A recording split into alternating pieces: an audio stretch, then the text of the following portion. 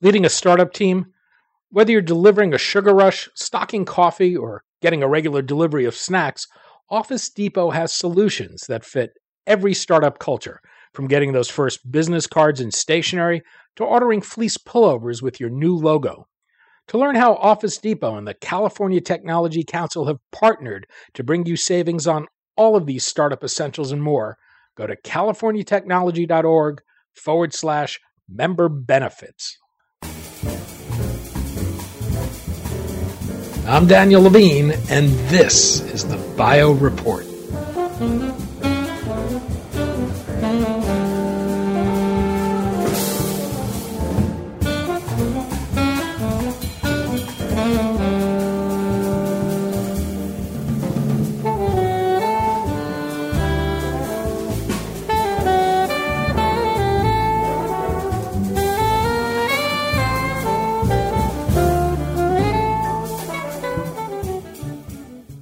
While most drug developers have sought to target aberrant genes or the proteins driving diseases, Syros Pharmaceuticals has developed a proprietary platform that targets the regulatory region of DNA to not only turn genes on or off, but modulate their activity as well. The company is initially focusing on cancer and monogenic diseases. We spoke to Nancy Simonian, CEO of Syros, about the company's platform technology, the opportunities in targeting regulators of genes, and why this could present a broad new approach to treating diseases.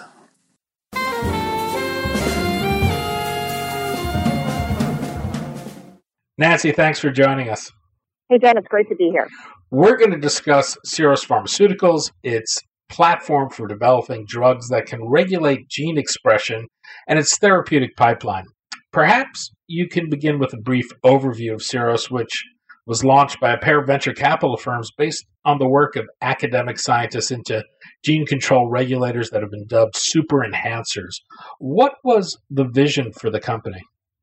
Well, the vision for the company is to, create value for patients by creating transformative medicines in people with severe diseases, and based on our leading expertise in gene control.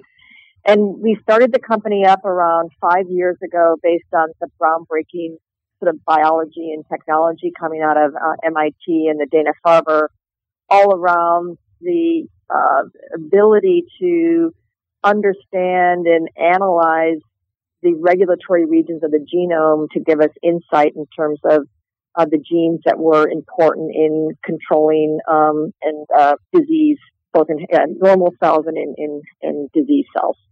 So that was the original basis for the company. And now, in just a very short period of time, we have 2 programs in clinical development, 3 in preclinical, and then, additional programs behind it, both in the cancer space and in the monogenic disease space. What makes what you're calling super enhancers attractive targets? What are super enhancers, and do they represent new therapeutic targets? Yeah, so super enhancers are part of the regulatory genome, and the way to think about them is they're the switches that control the level of expression of genes in your genome. And the reason that they're very attractive is they're, they were enabling discovery in the field of gene regulation. Because prior to that, people didn't really understand how one got coordinated expression of a set of genes to determine sort of what a cell's function was. Because when you think about a skin cell or a muscle cell, they have identical genetic material. So if you just sequence them, they would look the same, but of course they function differently. And these enhancers and super enhancers gave us a lens into which were the most critical genes that were responsible for cell state and fate. And we built at the company, that's been a major part of our arsenal in kind of leading the approach to how to control the expression of genes that we think are important in disease. How do you determine what super enhancer you target in a given disease? And do you target just one at a time, or do you seek to target multiple enhancers? Yeah. So We much of our work starts in primary human disease tissue. We think that that's the most appropriate, model system for human disease. So we can profile these regulatory regions, including super enhancers, in normal cells and then in disease cells, and we can look across a disease and we can see what's different in subsets of patients. And based on that, then we determine which are the super enhancers or the genes that are controlled by the super enhancers that we may want to control for therapeutic purposes. And are you targeting just one of these, or is there a way to target multiple regulators of the genes? Yeah, it depends on the approach that we're taking, but in the case of cancer where, there's maybe multiple pathways that are dysregulated, we can control various components of a super enhancer that alter the level of expression of multiple genes. And of course, we think that's very important in diseases where there may be multiple dysregulated pathways like cancer. In the case of some of the monogenic diseases and the one that we're currently focused on is sickle cell disease, we're focused on an enhancer that specifically regulates a gene called hemoglobin F, where we know that if we can modulate the level of expression of that gene, that we can have therapeutic benefits. So depending on the particular disease context, we might try to control a whole set of genes, or we might try to control a single gene. But our platform really gives us the ability to do either. And how challenging are these as therapeutic targets? Are there half-life issues with the drugs you're developing, or issues of getting them where they need to go to have a therapeutic effect? No, our approach has been to use a small molecules to target these regulatory proteins that are part of these regulatory regions of the genome. And in some cases, they're proteins that, again, sit down right on the DNA, but they have druggable pockets. And by using small molecules, we can get through the cellular membrane and the nuclear membrane. So the therapeutic approach that we're taking, which is a small molecule approach, really enables us to target these nuclear proteins. The lead candidates in your program are focused on cancer. Why is that? Is there something about this approach that makes cancer particularly attractive to these therapies? And so, our platform has very broad applications. As I mentioned, we increasingly now know that the altered regulation of genes is probably one of the most important abnormalities that happens in a whole range of human diseases. If we look at a lot of complex diseases, most of the genetic variation is in these regulatory regions of the genome. So rather than having abnormal proteins, we have normal proteins, but at the wrong levels. So again, because of that, we know that we could work, the platform can work broadly. We decided early on at the company to initially focus in the cancer space, and that was because cancer is by nature a disease where there's altered regulations of multiple genes. And we thought that our approach and platform, by targeting these regulatory elements, we could control a whole set of pathways at the same time. So cancer was very attractive from that standpoint. In the cancer space, we not only focus on the cancer cells themselves, but also on the immune cells that are in the cancer. And that's important because the immune cells aren't undergoing genetic alterations like the cancer cells. They're switching from one cell state to another, and that's all based on the alterations and the changes that are occurring in these regulatory genomes. So in some ways, our platform is very well suited to understand how to switch a immunosuppressive immune cell into an immunostimulatory one that may be important in cancer in that realm. And we have a preclinical program really focused on that in the macrophage space. And then, we also more recently have been focused on monogenic diseases, where our approach is to really focus on a single gene where we want to alter the level of expression. So we have broad applications, but we are focusing right now in cancer and monogenic diseases.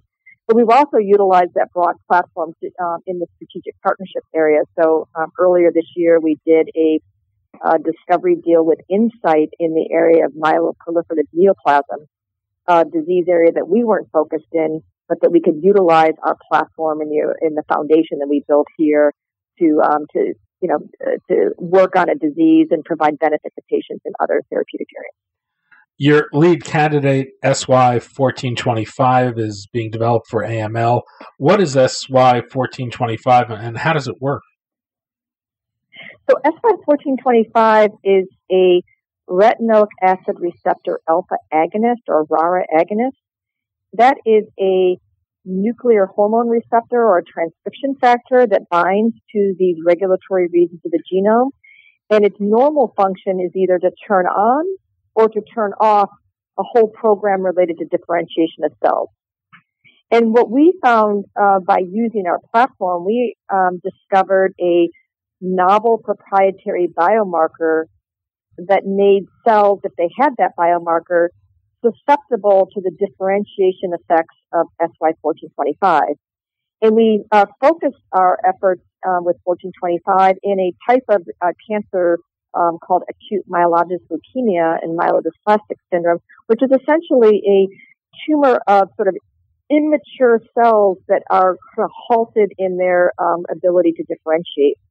And so by selecting the right patients by using our biomarker, we can drive those cells into a differentiated cell state for therapeutic benefit. Your stock took a significant hit when you reported mid-stage clinical results at ASH. The drug failed to meet the trial's endpoints as a single agent. Only one of 58 patients had a complete response. How surprising or disappointing were those findings, and do they question the approach you're taking? No, not at all. When we initiated the trial, we were studying the drug both as a monotherapy and in combination. The initial data that we read out last year was in monotherapy, and our combination work is ongoing. I think what we demonstrated last year was really proof of principle behind the underlying findings. So first of all, we were able to show that the presence of the biomarker that we discovered correlated with the ability of these cells to differentiate in response to 1425, which was the whole underlying premise for the discovery. And then patients taking 1425 as a monotherapy, and these were relapsed refractory AML and MDS patients. We saw 43% of patients that actually had clinical activity as measured by hematologic improvements, so improvements in their red cells, platelets, and or neutrophils, as well as reductions in their blast counts, including 1 out of 23 patients that had a complete remission. And so this was really sort of proof of principle that this drug, which is a differentiation agent, again, it's not a cytotoxic drug, could drive cells into a differentiated cell state, and that we already saw clinical activity as a monotherapy, which really formed the continued investment in the combination approaches, which I mentioned had been ongoing. And so when we combine 1425 with azacitidine, which is a hypomethylating agent, we see deeper and more durable complete regressions of tumor. And we also see that tumor cells die in response to the drugs when put together, which I think is ultimately what we want to do in the clinic with these types of combinations. And we also have a combination where we're combining SY1425 with an anti-CD38 drug called daratumumab. And that's based on the discovery that 1425, when it induces differentiation of cells, it upregulates the expression of CD38. So we can take AML cells that normally are not responsive to anti-CD38 drugs and make them now responsive to 1425. So we are very excited about those two combination arms where we're currently enrolling patients and expect to have data in the fourth quarter of this year from them, those combinations. And what is the clinical path forward, the timing when you might be able to actually move this in combination for an approval? Well, so the drugs right now are in phase 2, in phase 2 study in combination. So the data that we will get later this year will help to inform the path forward that we take. But we're already studying those drugs in combination. You also have a second candidate, SY1365, which is being developed for breast and ovarian cancer with the potential to treat other cancers. What is that, and how does that work? Yeah, so SY1365 is a selective CDK7 inhibitor. CDK7 is a transcriptional kinase that's part of the regulatory genome. It's part of the superenhancer complex, and it's important in controlling the level of expression of a whole set of genes. And what we and others have found is that it can selectively downregulate the expression of oncogenic transcription factors and anti-apoptotic proteins. And when we treat cancer cells with 1365, those cells undergo apoptotic cell death. And in our preclinical models, we can get kind of complete tumor regressions with the drug as a single agent. And so last year we started a first-in-man study in a dose escalation phase of the study, which was in all-comer solid tumors.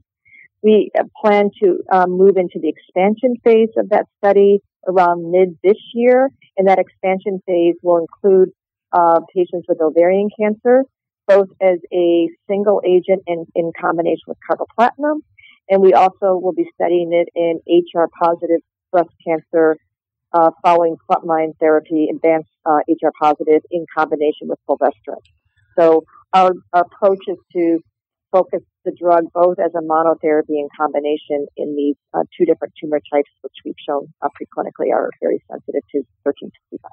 When I think of therapies that have the potential to regulate or modulate genes, I think of antisense or RNAi. How does your approach fit into that? Are there advantages over those other approaches? Yeah, so I think when I think about the approach that we're taking, I would the analogy I would make in the cancer space would be to thinking about anti-hormonal drugs like anti-estrogen drugs or anti-androgen drugs, which are basically also nuclear hormone receptors, where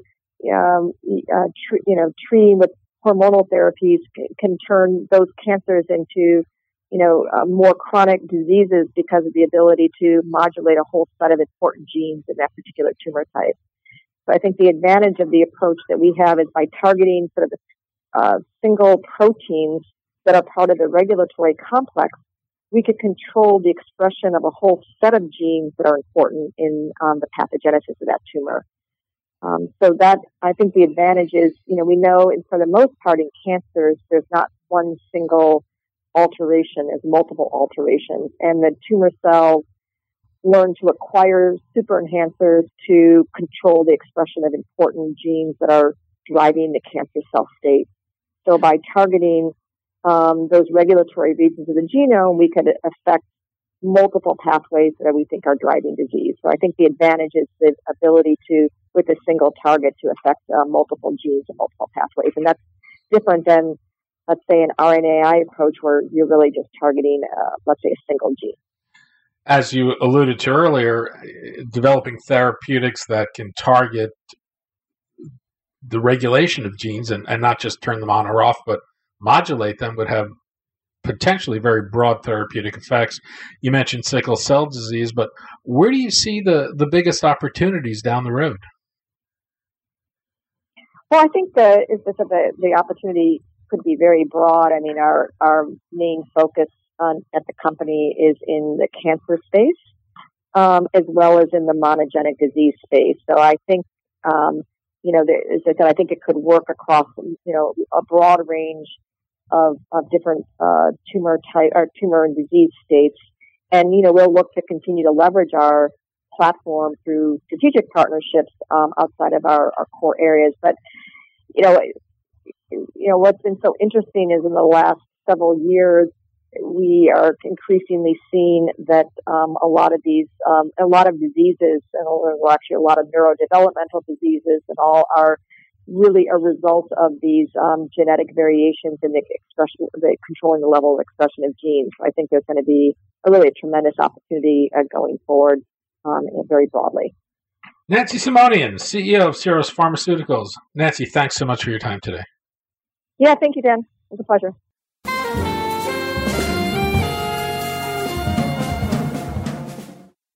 Thanks for listening. The Bio Report is a production of the Levine Media Group. To automatically download this podcast each week, subscribe to our RSS feed or through iTunes or other podcast manager. To join our mailing list, go to levinemediagroup.com. We'd love to hear from you. If you want to drop us a line or are interested in sponsoring this podcast, send email to danny@levinemediagroup.com. Special thanks to Jonah Levine, who composed our theme music, and the Jonah Levine Collective, which performs it.